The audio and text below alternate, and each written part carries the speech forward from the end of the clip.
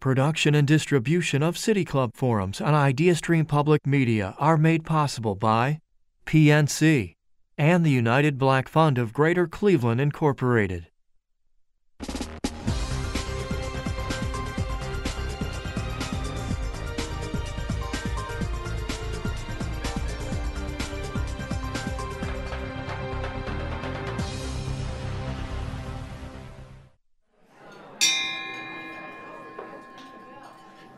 I need one of these at home.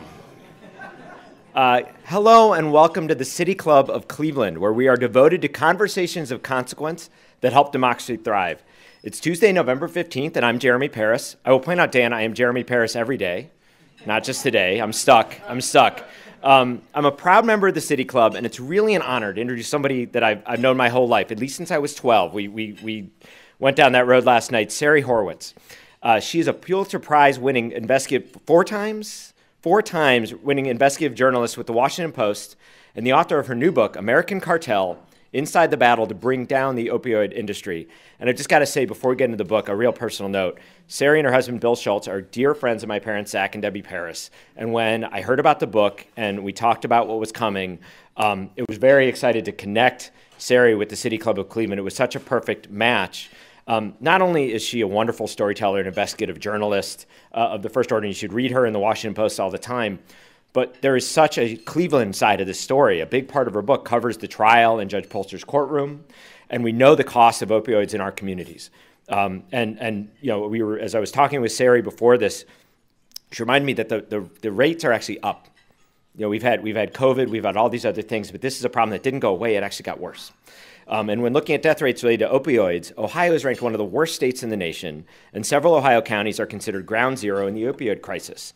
The recent high-profile federal opioid cases have left many Americans with the sense that they understand the opioid crisis. They may believe they know who is responsible and how it came to pass, but there is another dimension to this full story, and one that might have remained hidden from public view were it not for the reporting of our speaker today, Sari, and her co-author, Scott Higham.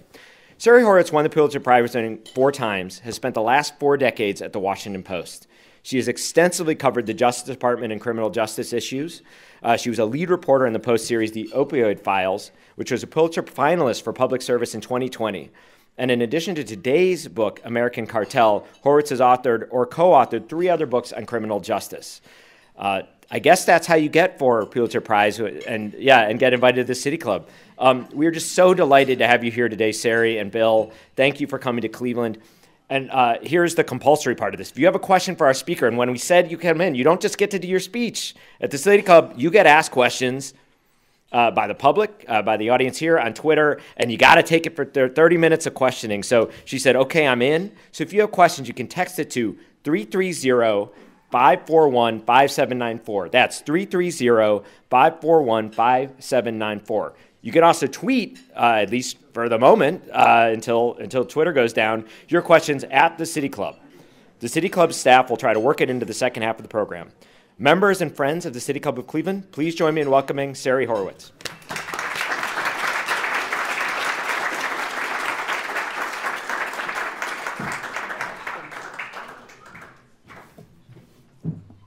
Thank you, Jeremy. Good afternoon.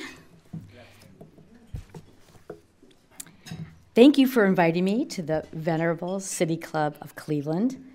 I read about your history and all the speakers who have been here in the last 100 years, sitting presidents, famous athletes, acclaimed authors, politicians. I am so honored that you also have invited me here today. Thank you to Jeremy Paris for first coming up with this idea and connecting me with the City Club, and to his wonderful parents, Zach and Debbie Paris, our dear friends, Cleveland natives. And I'd also like to thank Dan Malthrop and Cynthia Connolly for everything you did to make this happen. So this book, American Cartel, is about a national problem and the role of the federal government in Washington and trial lawyers all over the country seeking a solution. But many of the key events, as Jeremy said, happened in Ohio. Ohio, as you all know, was one of the epicenters of the opioid epidemic, and Cleveland was the epicenter of the massive litigation to hold the drug companies accountable. So I feel like it's very fitting that I'm here today. We are in the midst of the deadliest drug epidemic in American history, and it's getting worse. Last year, more than 108,000 people died of drug overdoses, the vast majority from the synthetic opioid fentanyl. And I hope I get some questions on that, because our book doesn't totally focus on fentanyl, but that's such a huge problem in this country today. That number, 108,000, is the most people who've ever died in 1 year from a drug overdose. To make a comparison, it's the equivalent of one Boeing 737 jet with more than 200 people on board crashing every day, killing everyone on board. If we had a 737 jet crashing every day and killing 200 people, we would consider this a national urgent problem. Fentanyl in powder form and in counterfeit pills is pouring over the southwest border through legal ports of entry, not over any wall, through legal ports of entry. Federal agents that Scott and I have interviewed, we've been down at the border, are demoralized. They don't really know how to stop this flow from the Mexican cartels. They make huge seizures. You read about them from time to time, but it just keeps coming, flooding in to American cities with no end in sight. And what many drug enforcement experts believe, and what our book is how American companies, American pharmaceutical companies, set the table for the Mexican cartels. How, in the name of a hugely lucrative opioid market, U.S. companies turn the other way, and they shirk their legal responsibilities, and millions of Americans became addicted to opioids. I think when most people think about the opioid crisis, they think about the Sacklers. They think about Purdue Pharma. Some of you may have seen the Hulu movie, television show, limited series, Dope Sick. And that's part of the story. But Purdue Pharma was not solely responsible for the opioid epidemic. And that's what our book's about. While the introduction of the pain pill OxyContin in 1996 and Purdue's aggressive marketing and misleading marketing may have ignited the crisis, my co-author Scott Higham and I found in our 2-year investigation that there was a second phase that sadly was much more devastating. Many American companies had a huge hand in fueling this deadly crisis and actually made it worse. Some of these companies are household names: Walgreens, Walmart, CVS, Johnson & Johnson. But there are other companies that we hadn't heard of, many people haven't heard of, like Mallinckrodt. That company, Mallinckrodt, based in St. Louis, manufactured 30 pain pills for every one pain pill that Purdue made. The Drug Enforcement Administration once called Mallinckrodt a drug kingpin. Altogether, these companies manufactured and distributed a shocking 100 billion highly addictive and dangerous pain pills across the country over a 6-year period, addicting millions of Americans. DEA agents that we know call them drug dealers in business suits. How do we know about these 100 billion pain pills? So Scott and I found out early on in our reporting that there was a confidential Drug Enforcement Administration database that tracked, because of the reporting from the companies, that tracked where every pill in America went, every pain pill in America went, narcotic, from the manufacturer to the distributor to the pharmacy. And we wanted to get that database, obviously, but it was confidential.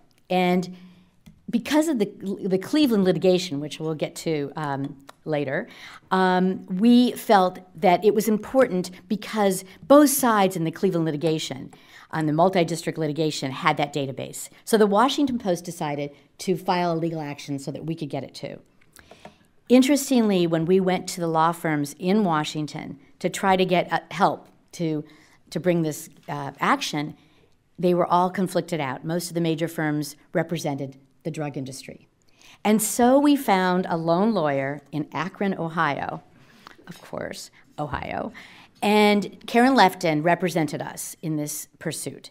We failed at the federal district level.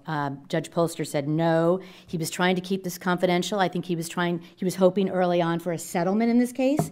So we appealed to the Sixth Circuit. We won there, and then the Washington Post and other news organizations got this massive database.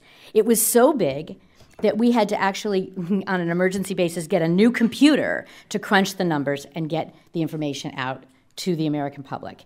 And you can go online now and find out exactly, you can put your county in, you can find out which manufacturer, which distributor, which pharmacy was responsible for opioids in your community.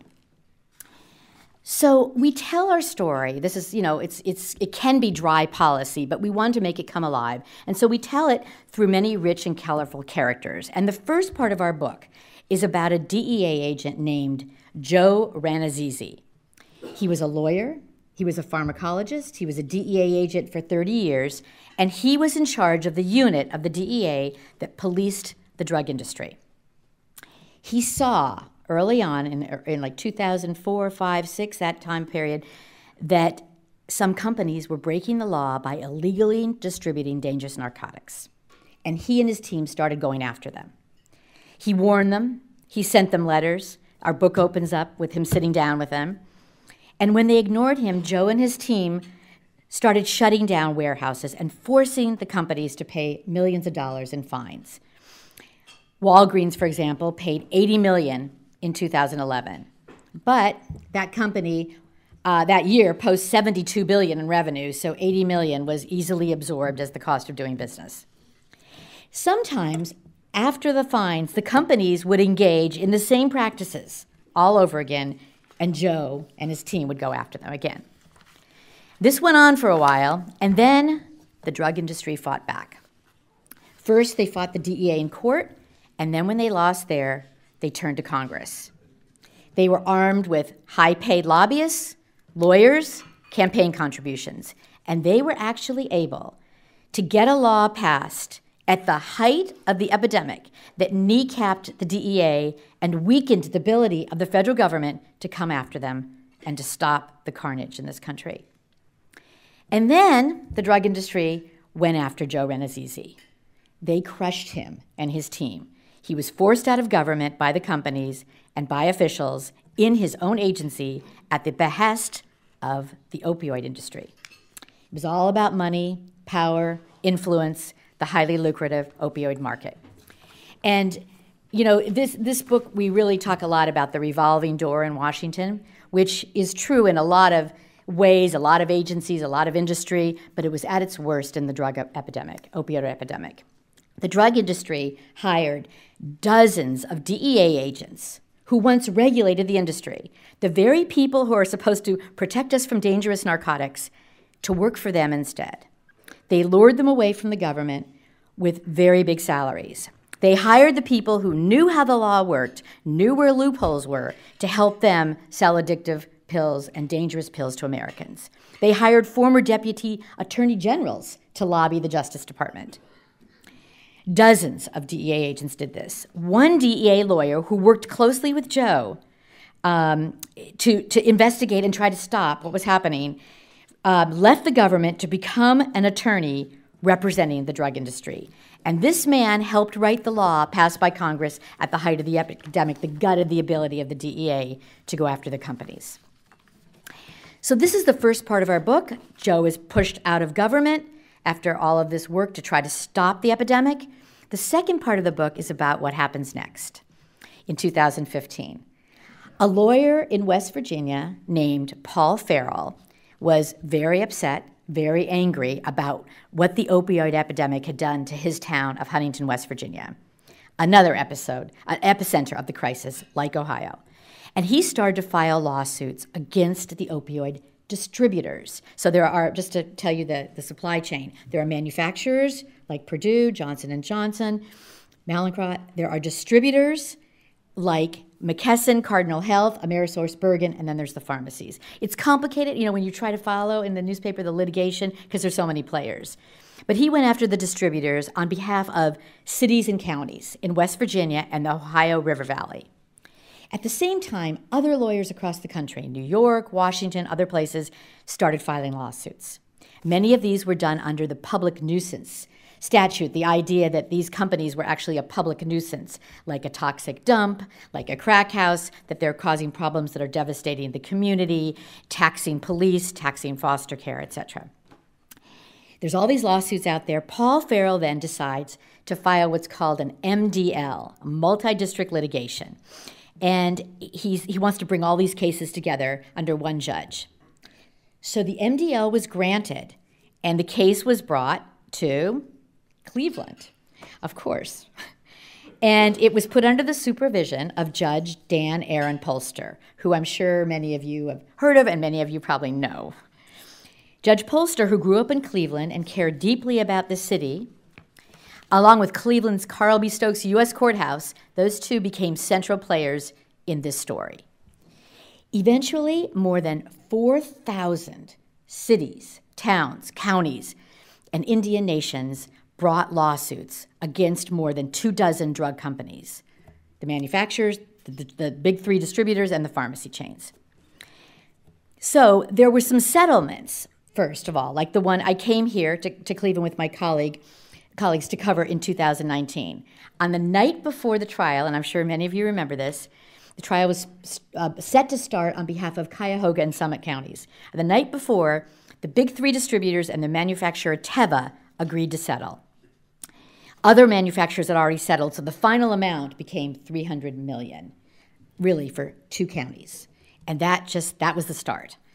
There were also trials where Joe Renazizi, remember Joe Renazizi, our hero who was knocked down, he comes back. He's brought back to life by the trial lawyers, and he becomes the star witness in a trial in Cleveland, a 6-week jury trial here last fall against CVS, Walgreens, and Walmart. That was a landmark case. The jurors found that those companies contributed to the explosion of opioid overdoses and deaths in Lake and Trumbull counties here in Ohio. And Judge Polster awarded $650 million in damages to those two Ohio counties. And if you're still following me here, there's more settlements. Earlier this year, in a historic settlement, the big three distributors, along with Johnson & Johnson, settled with the rest, the 4,000 cities, towns, and counties, in this litigation for $26 billion to be paid out over 18 years for badly needed education, treatment, and prevention measures. CVS, Walgreens, just agreed to pay about $10 billion to states, cities, and Native American tribes. And just today, breaking news, if you look in your phones, Walmart has agreed to pay $3.1 billion to settle allegations with state attorneys generals. So a lot of good has come from this multi-district litigation. During our reporting, Scott and I traveled to some of the hardest hit areas in the country. We traveled to Ohio, we traveled to New Hampshire, we traveled to West Virginia, and we met with families of victims of the opioid epidemic. And you know, when you go to these places and you stand in a crowd like this and you say how many people have been touched by the epidemic in some way, everyone raises their hands. Everyone knows, has a friend, has a relative, has a son, has a daughter. It's truly heartbreaking. And the juxtaposition of that pain and that grief on the ground with what we learned was going on inside these companies was stunning. When the Post filed a legal action to get the database, we also were able to get all the internal documents in the litigation. Thousands and thousands of memos and emails. Don't ever write anything in an email because it might come out in litigation. And some of them, the emails showed the incredible callousness of these opioid manufacturers and distributors. They knew what they were doing. They knew where the pills were going. They knew that people were dying. And inside the companies, they were laughing about it. And they were mocking people who were addicted to their pills. We have internal emails in our book that show how executives, for example, at one company, AmerisourceBergen, passed around a parody to the tune of, now this is for the older people in the room, the Beverly Hillbillies sitcom, remember that, the theme song?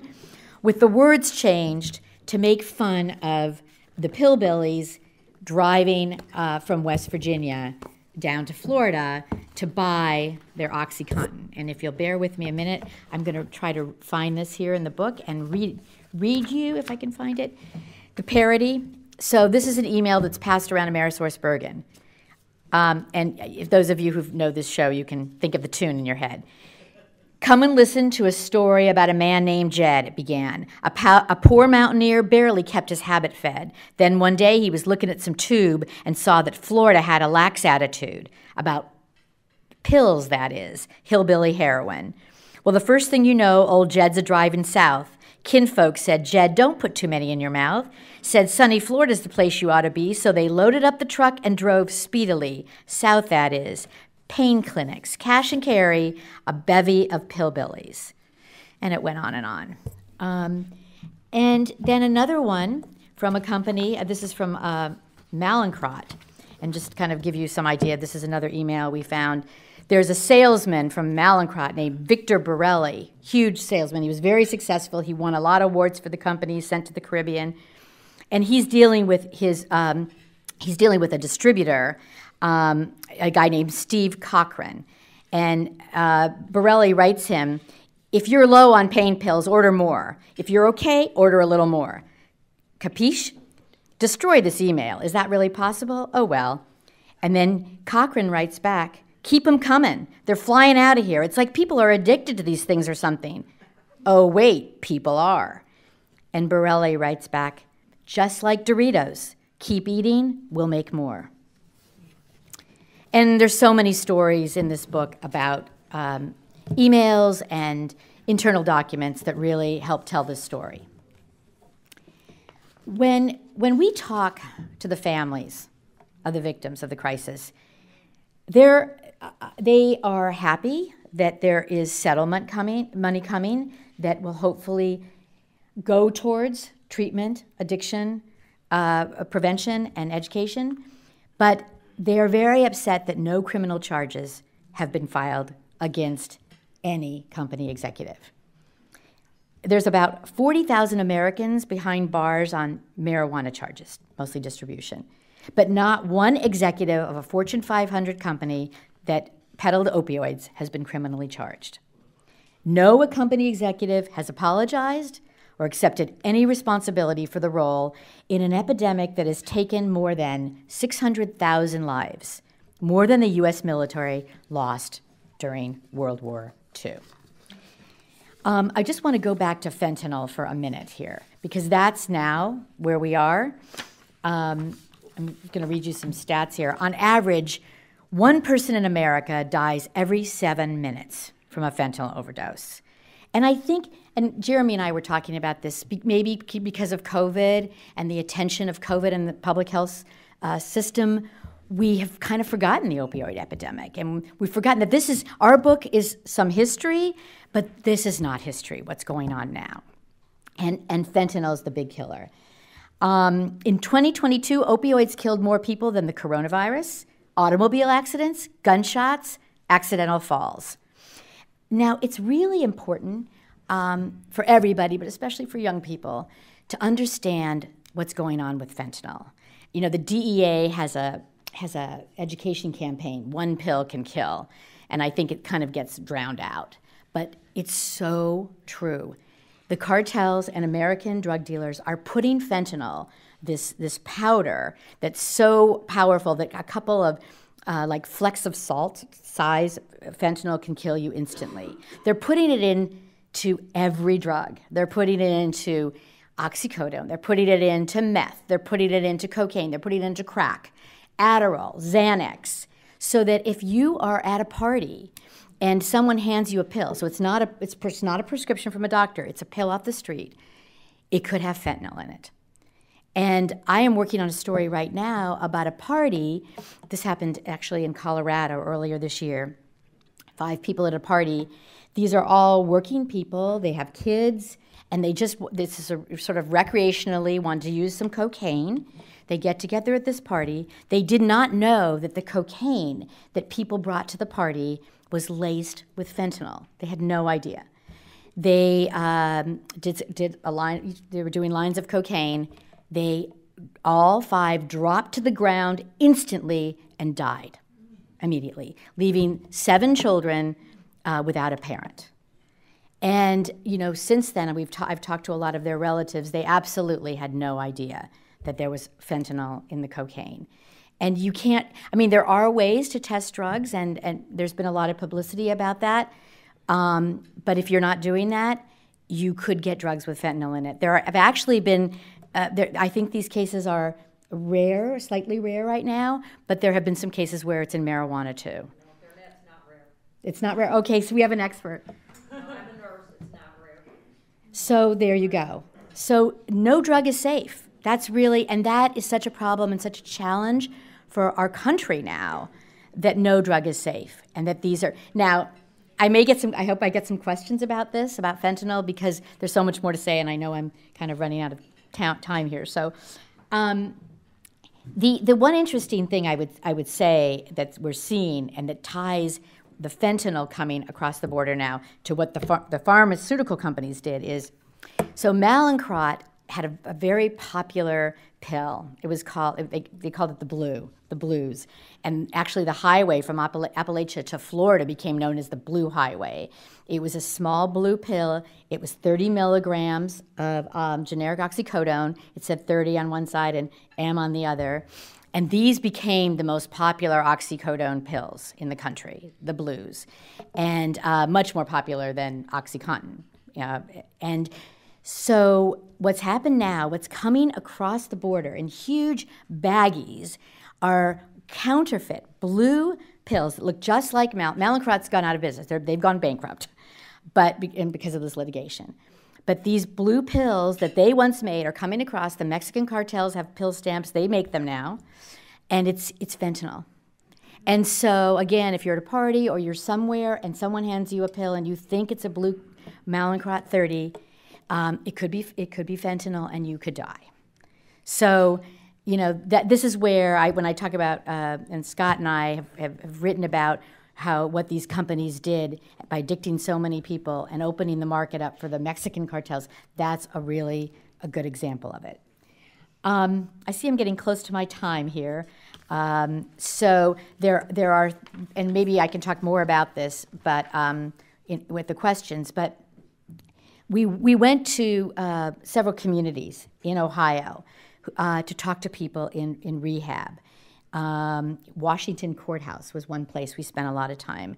And one thing we just heard over and over again was how difficult, especially with fentanyl, it was to sort of kick the habit. That we met young women in rehab who had gone in one time, come out, went back a second time, a third time, a fourth time, a fifth time, because it was just so difficult. It's such a difficult addiction.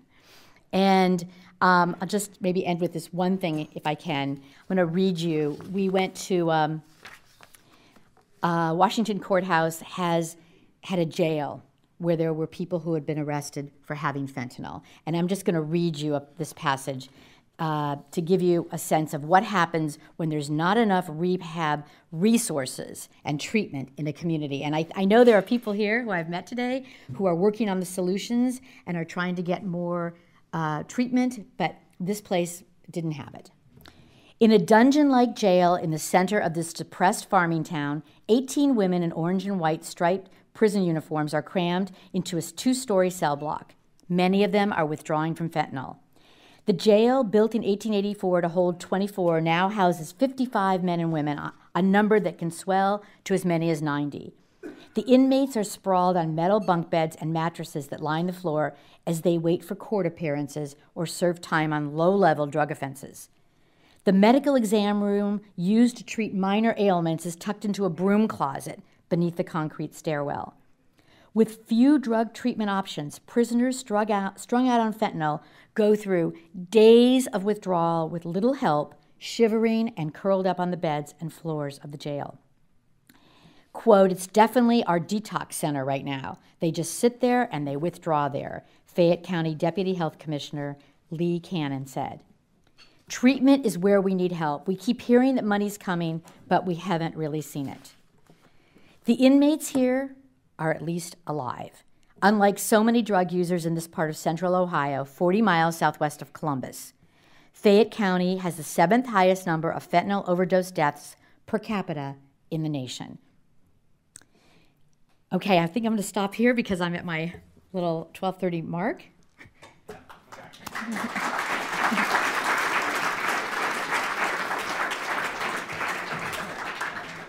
great.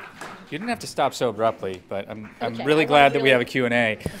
I'm Dan Moulthrop, Chief Executive here at the City Club, and we are all participating in a forum with Sari Horwitz. She's the author of American Cartel, Inside the Battle to Bring Down the Opioid, Inside the Battle to Bring Down the Opioid Industry. And we're about to begin the audience Q&A, as we noted. We welcome questions from everyone, City Club members, guests, students, and those of you joining us via our live stream at cityclub.org. If you would like to tweet a question, you can tweet it at the City Club, and we'll work it in. You can also text your question to 330-541-5794. The number again is 330-541-5794, and our team will work it into the program. May we have our first question, please? I think that's you, sir. All right. I just want to thank you for your speech today. My name is Aaron Jeter, and I'm from Solon High School. I brought a group of 30 students with me to hear you, but I look forward to reading your book as well. Thank you. I have two questions. One comes from Dr. Chris Tedeshiki from the Columbia Journalism Review. He wrote this in 2019, and it caught my attention. I wanted to hear your thoughts on this. He said, and many doctors hesitated to prescribe opioids, which are heavily regulated because they can be used by addicts. A pain management specialist told the Associated Press in 2000, but for people who have never abused drugs and have no history of psychological problems, hardly any become dependent on pain medication.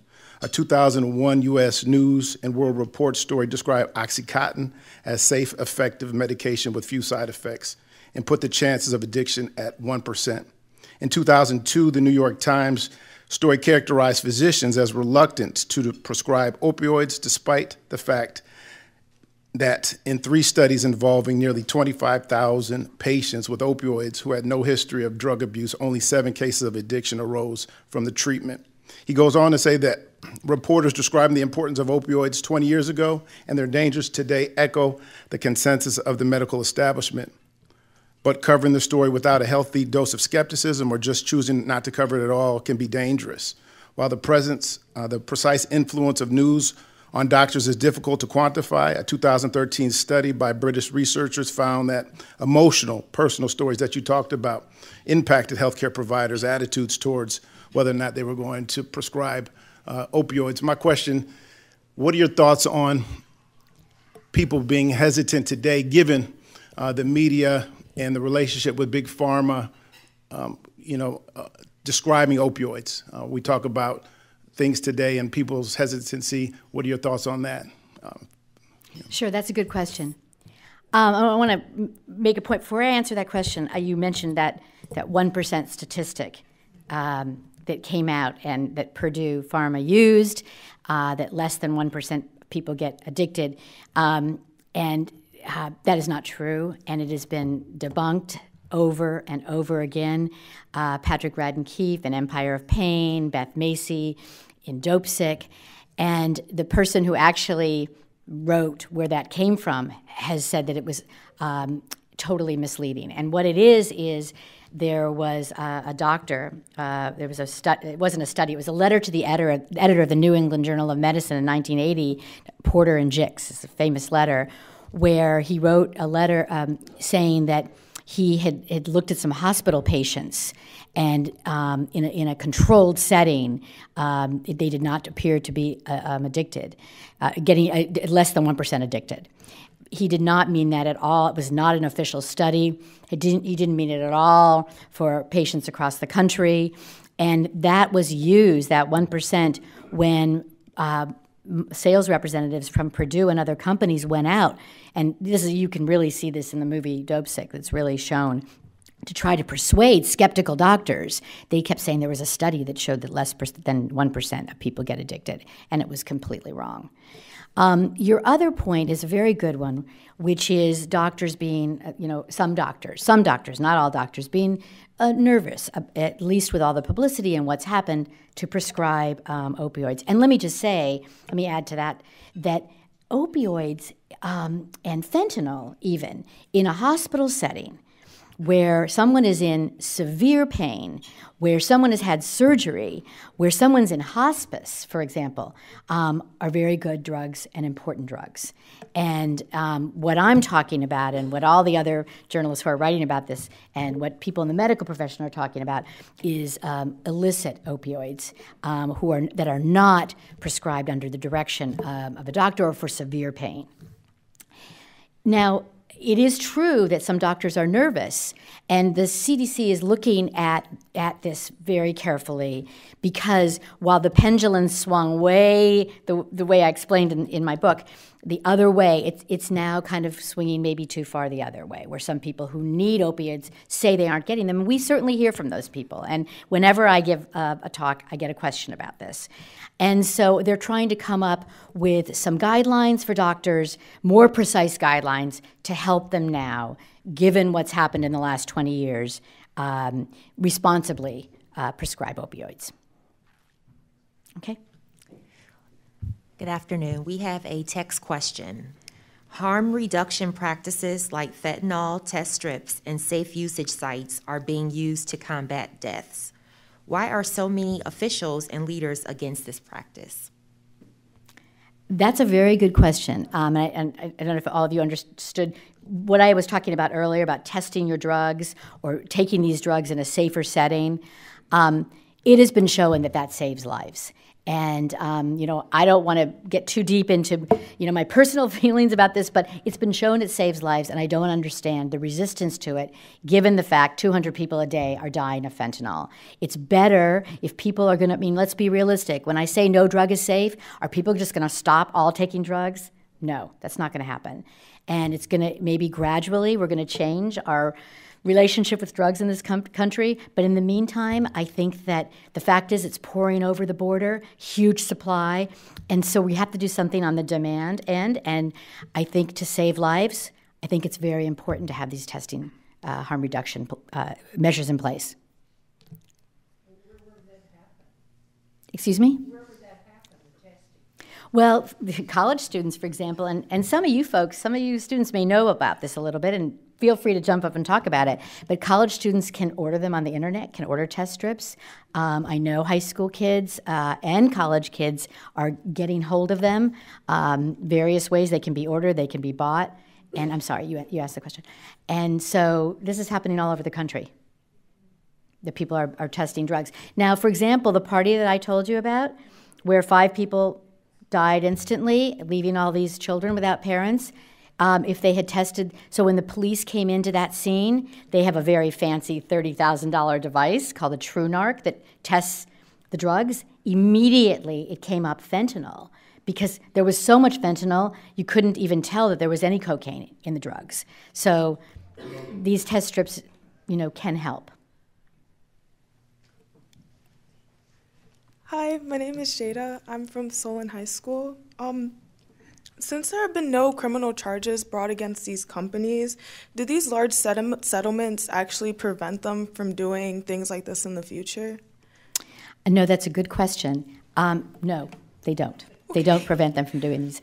These settlements, for example, let me talk a little bit about the $26 billion settlement, because that's the one that's affecting most communities. And it's very different than the tobacco settlement, in the sense that the money did not go to the communities it needed to go to. That was controlled by the state's attorneys general. And this settlement has in it and it took a long time to get to this settlement, because it has in complicated formulas for each locality. I think I was talking to, yes, you, about that. The money is starting to flow into these communities, and the money is only, I shouldn't say only, but it's earmarked for treatment, rehab, education, and feel free to, if you want to say anything more about that, but it's coming into these communities now. We are going to be watching pretty carefully. Journalists all over this country are going to be watching where that money goes. There's also a board that was set up as part of the settlement that came out in February, a board that's also going to be watching the money to see that it goes to where it's supposed to go. But it does nothing towards trying to prevent companies from doing what they did. And there are many people that we've talked to and people in our book who feel like these settlements are sort of a slap in the hand to these companies, that they're not going to, they're really part of the cost of doing business in the same way the Mexican cartels. When the Mexican cartels send over fentanyl, we sometimes will seize a truck. And you'll read about these big seizures, but 7 more get through. And for the Mexican cartels, that's the cost of doing business, okay? There are people, and we quote them in our book, who feel like these American companies got away with murder, that their pills caused a lot of death, a lot of addiction, and they're paying a fine and they're moving on. And if you talk to families, you go into communities that have been hard hit, that's all you'll hear about.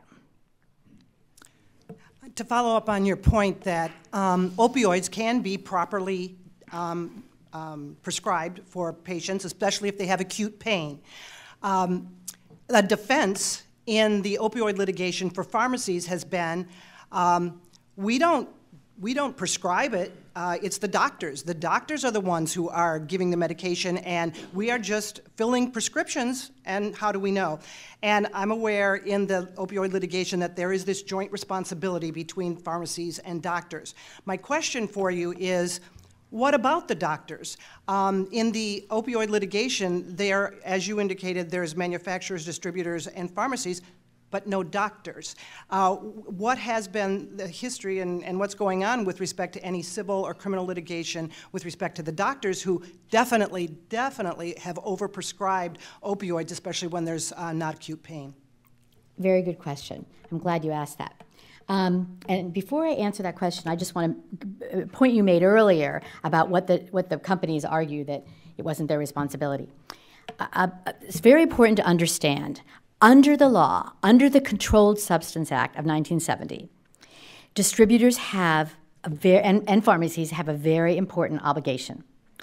Distributors, when a distributor, let's say McKesson, sees that a pharmacy, CVS, is suddenly ordering a huge amount of pills that they didn't order last month or the month before, thousands and thousands more, tens of thousands or more.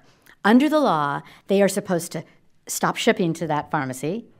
They're supposed to do due diligence, find out what's going on with that pharmacy, and they're supposed to report it to the DEA. And that didn't happen at all. That didn't happen at all. And so distributors, that's why the distributors were brought into the litigation, because they could argue, well, hey, it's not us. We're just filling prescription. We're filling what the pharmacies want. And pharmacies are saying, pointing the finger, we're doing what the doctors want. Everyone was blaming everybody else. But under the law, there's this very specific obligation. You're dealing with controlled substances, narcotics. And so in 1970, Congress had the wisdom to say, we've got to put some controls in place. And those were the controls that were ignored. Your point about doctors is a good one, and many, many doctors have been arrested. Many doctors are in prison. In fact, there's a chapter in our book about doctors in Portsmouth. We have a whole chapter about Portsmouth and what happened there, and it's just really heartbreaking. And if I have time, I'll read you a little bit of it. But there were 2 big doctors who ran pill mills there who were arrested, criminally charged, and sent to prison. There's a doctor in Florida, I believe his name was Barry Schultz, and he's in prison for life. So there were many criminal cases made against the doctors. The problem is the DEA and the Justice Department, DEA is part of the Justice Department, people like Joe Renazizi were like, we can arrest doctors all day. We can bring criminal cases against doctors all day, but we have to go higher. And that's when he started shutting down internet pharmacies and then going after the distributors. And that's when the distributors said, whoa, we don't want the DEA to come after us like this, and we have to go to Congress to stop it. And really stunning that they were able to do that. Hi. Did that answer? I'm sorry, did that answer? Yes. Okay. Hi, my name is Mahir. I'm from Solon High School, and I just want to say thank you for offering to answer my question. So, if I remember correctly, you said that all these drugs and fentanyl and what have you are coming over the border legally. So, my question is there anything Congress can do to alter or institute any new trade barriers or any ways to affect trade with countries that are bringing drugs into the country? And if that is possible, do you think that's a good solution to solving this epidemic? Thank you for your question. That's a good question. So, a couple things on that. What we know, and we have I don't want to say everything that I know about this because we have a big series about to come out in the Washington Post that gets into our relationship with Mexico. But I will say this, that the precursors to make fentanyl are coming from China.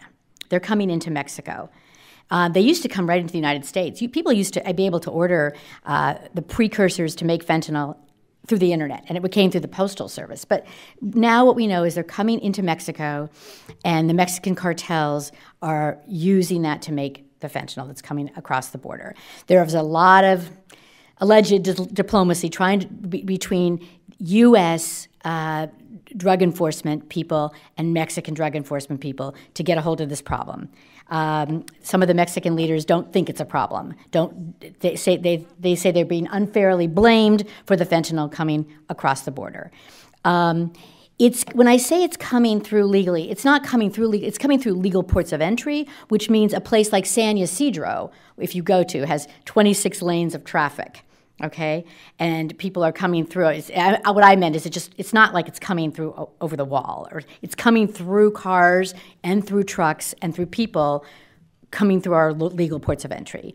And I've been down there, and there's a lot of dogs, there's a lot of equipment, and they're trying, and they do seize massive amounts of drugs. This has gone on. This is not just fentanyl. I mean, this has gone on for decades, trying to catch cocaine, heroin, meth coming, and it's, they're throwing a lot of people at it. They're throwing a lot of money. They're throwing a lot of technology, but it's still getting through. And so that's why when you talk to government officials, what they say is we've got to stop the demand because we're not going to be able to stop the supply unless we completely close the borders. And I don't think that's going to happen. So, it's coming through. Agents are having a terrible time stopping it. You go down there, they're so frustrated by it. And so the message has got to get out through education campaigns about how dangerous fentanyl is, and how it's just, like I said, killing 200 people a day. Hi. Thank you for your work. Thank you for this book. I really look forward to reading it. I have to say I was very jarred by the two readings you did from the executives or members of Big Pharma talking about the hillbilly song that they wrote and then the Dorito comment. And I'm sort of curious if you've written about this in your book or your own sort of personal reflections about the disconnect there. That feels like sociopathic behavior, and I'm sort of curious, is there dehumanization going on? I'm just sort of wondering how the human mind can make that disconnect. Right, that's an excellent question. And the executives who were involved in writing these emails, and there's many more, believe me, would not sit down for interviews with us and would not answer our questions about why they happened, why this happened. But I think that what executives have said publicly is many of them have said, we didn't know this was happening. We didn't really know what was happening on the ground, what's coming out now in litigation. We didn't understand the extent of it. And I just want to tell you one story that shows that questions how can that be. So we went to there was a town in Florida, Oviedo, Florida, and actually, let me see if I can call this up. And there were Walgreens stores there that were selling oxycodone. And the police chief was getting very upset about what was happening at the Walgreens stores. And because what was going on was people were coming in from all over Appalachia, all over Florida, everywhere, and they would show different prescriptions from different doctors, and they were all being filled. And when there's different prescriptions from different doctors, that's a big question mark, okay? But then, in the parking lot of these Walgreens, it was pretty much an open-air drug market. People would come out, they'd get their prescriptions, they'd come out, they'd crush the pills, they'd snort them, they'd inject them in different ways, and they'd get onto the road. And there was a lot of crime in Oviedo, Florida, because of this. So the police chief, and we have a whole chapter on this in the book, the police chief wrote to the top 3 executives of Walgreens. And the chairman's name was Alan McNally.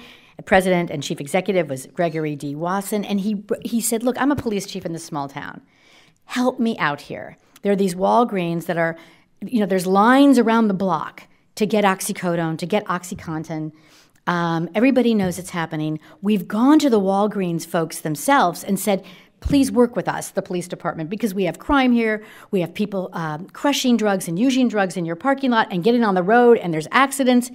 And it keeps going on. And he wrote them these long pleading letters, which we only were able to see, again, because of the litigation. And when we sued, we're able to get these internal documents. The executives never wrote him back.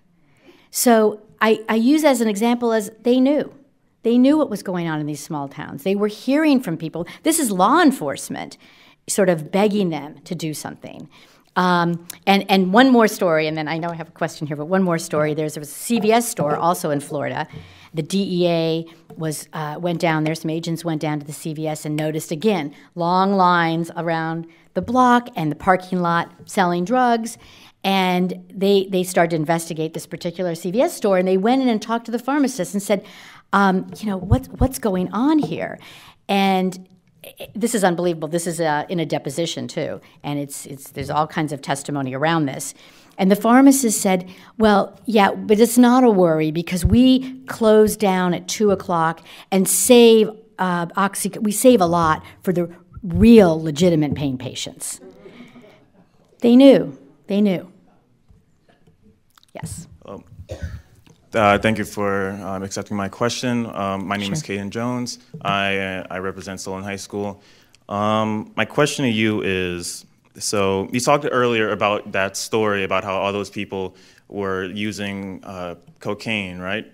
They were using it recreationally, right, and they died because it was laced with fentanyl. Why would these street distributors of these not recreational, but these street drugs of heroin, cocaine, meth, why would they lace these drugs with fentanyl? I love that question. That's a really good question. Thank you for asking it. Because people wonder, okay, if a drug dealer knows that putting fentanyl in his drugs are going to kill all his customers, why would he do it, right? And the simple answer is because it doesn't kill all the customers. Here's the deal. If you are like the folks in that apartment and haven't used fentanyl or any opioids before, chances are you're going to die. But there are a lot of people out there who have used opioids and can handle opioids and use fentanyl and are addicted to fentanyl. And that's who they keep selling to. Fentanyl is much cheaper and produces a much more powerful, better high, I hear, than other opioids. And there are enough of the customers that, in fact, when something like that incident happens, that becomes known in some communities as a kill pill, okay? A batch of cocaine or other drugs that's got fentanyl in it and killed people, kill pill. And there are people who want it then, because that means it's so potent and will produce a big high. So it's kind of confusing because we hear about all the deaths, but there are a lot of people who are tolerating fentanyl and are fentanyl addicts. And that's who the dealers want to target. So again, the cost of doing business. Some people are going to die because there's fentanyl, but some people are going to live and spend a lot of money buying fentanyl. Hello, I'm Karen Perez-Steigerwald, and I am the school nurse at St. Martin de Porres High School. I also work in a hospital, which I will name nameless right now, just for the sake of they may be in that book. Anyways, I'm going to back up because it's the same thing. My instances with the people who overdose on what they don't think fentanyl's in. I have noticed that we'll get youth in who it's recreational marijuana, or if it's medical marijuana, I have no idea, but when their tax screens come back, there's fentanyl in their system. So either they've been using it before or it was in the drug. But I'm going to back up with you thinking they're not worried about dying. I also think dealers put, this is just my own theory, a little bit of fentanyl because they want these kids to come back and be their customer. So they put in a little bit, and then they put in a little bit more, and a little bit more, and then one of them makes it overdose. But it's an addicting thing. They got money. They got more customers this way. So if you honestly think that your drugs are clear with anything, think again, because that's not what I'm seeing in the hospital. I work in an emergency room too, with what's coming back in people's tox screens, or the student, patient, whoever comes in is lying about what they're doing. But we're seeing a lot of fentanyl. Another thing that I worry about is even with the prescribed, I've heard this from, I work in a pediatric emergency room as well, from the kids who are kind of addicted. I said, where are you getting this from? My grandparents, I switched the pills out.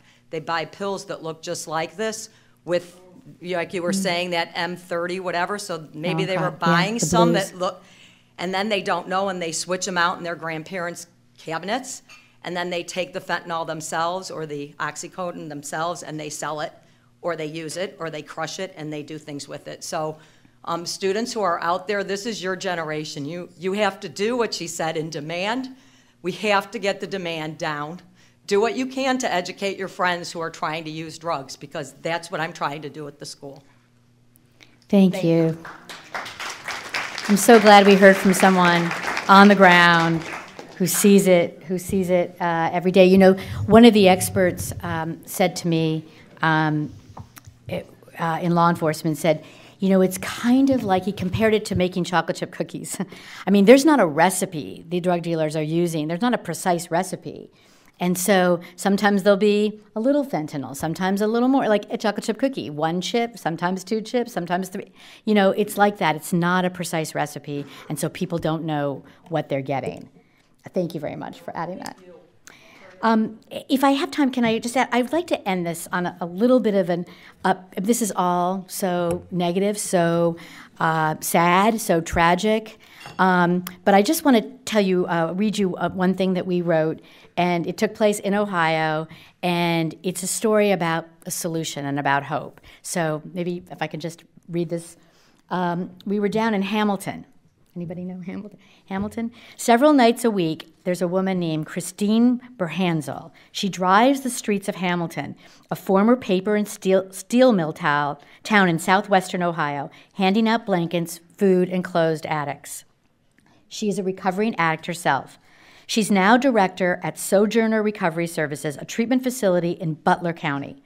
One man she tried to help was James Prophet, 40, who had lived on the streets for years. His path to fentanyl was typical. He started by taking large doses of OxyContin and then turned to heroin, and not knowing it had been laced with fentanyl. But then he began taking fentanyl. It's all fentanyl, he said to us in an interview. The county's flooded with fentanyl. He overdosed 4 times but kept using. And we haven't really talked about this, but law enforcement brings people back, nurses bring people back with Narcan. So he overdosed 4 times, Narcaned back. It takes all the pain away, Prophet said. You get numb, you don't feel nothing. That lasts about 5 hours, and then it starts to wear down. You get cold chills, start cramping up, and get sore, and then you have to do it again. Bernhazal, Christine, finally succeeded in getting Prophet help, but only because he was arrested and faced the prospect of 6 months in jail. He remembered meeting her on the street and how she tried to convince him to seek treatment. He asked the judge whether he could get into her program. Christine was my guardian angel, said Prophet, who has been clean since. She never gave up on me. They turned me around 180 degrees. So there are people out there on the streets, especially in Ohio, and we talked, Jack and I talked about the solution, Jack, right? Talked about solutions that he's working on personally to make this a solution state, right? That's what you said. So thank you.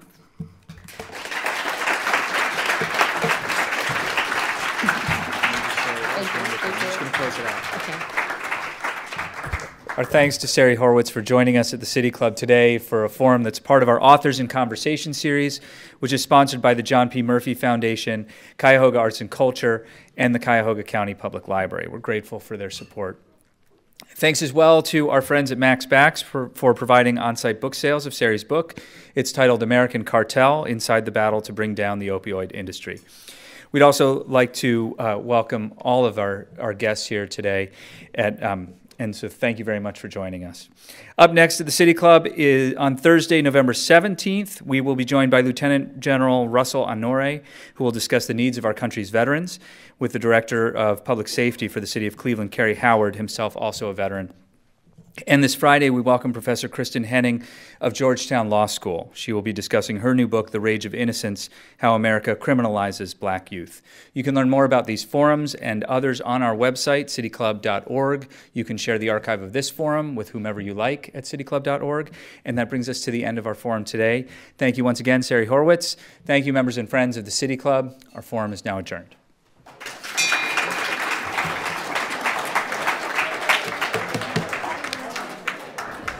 For information on upcoming speakers or for podcasts of the City Club, go to cityclub.org.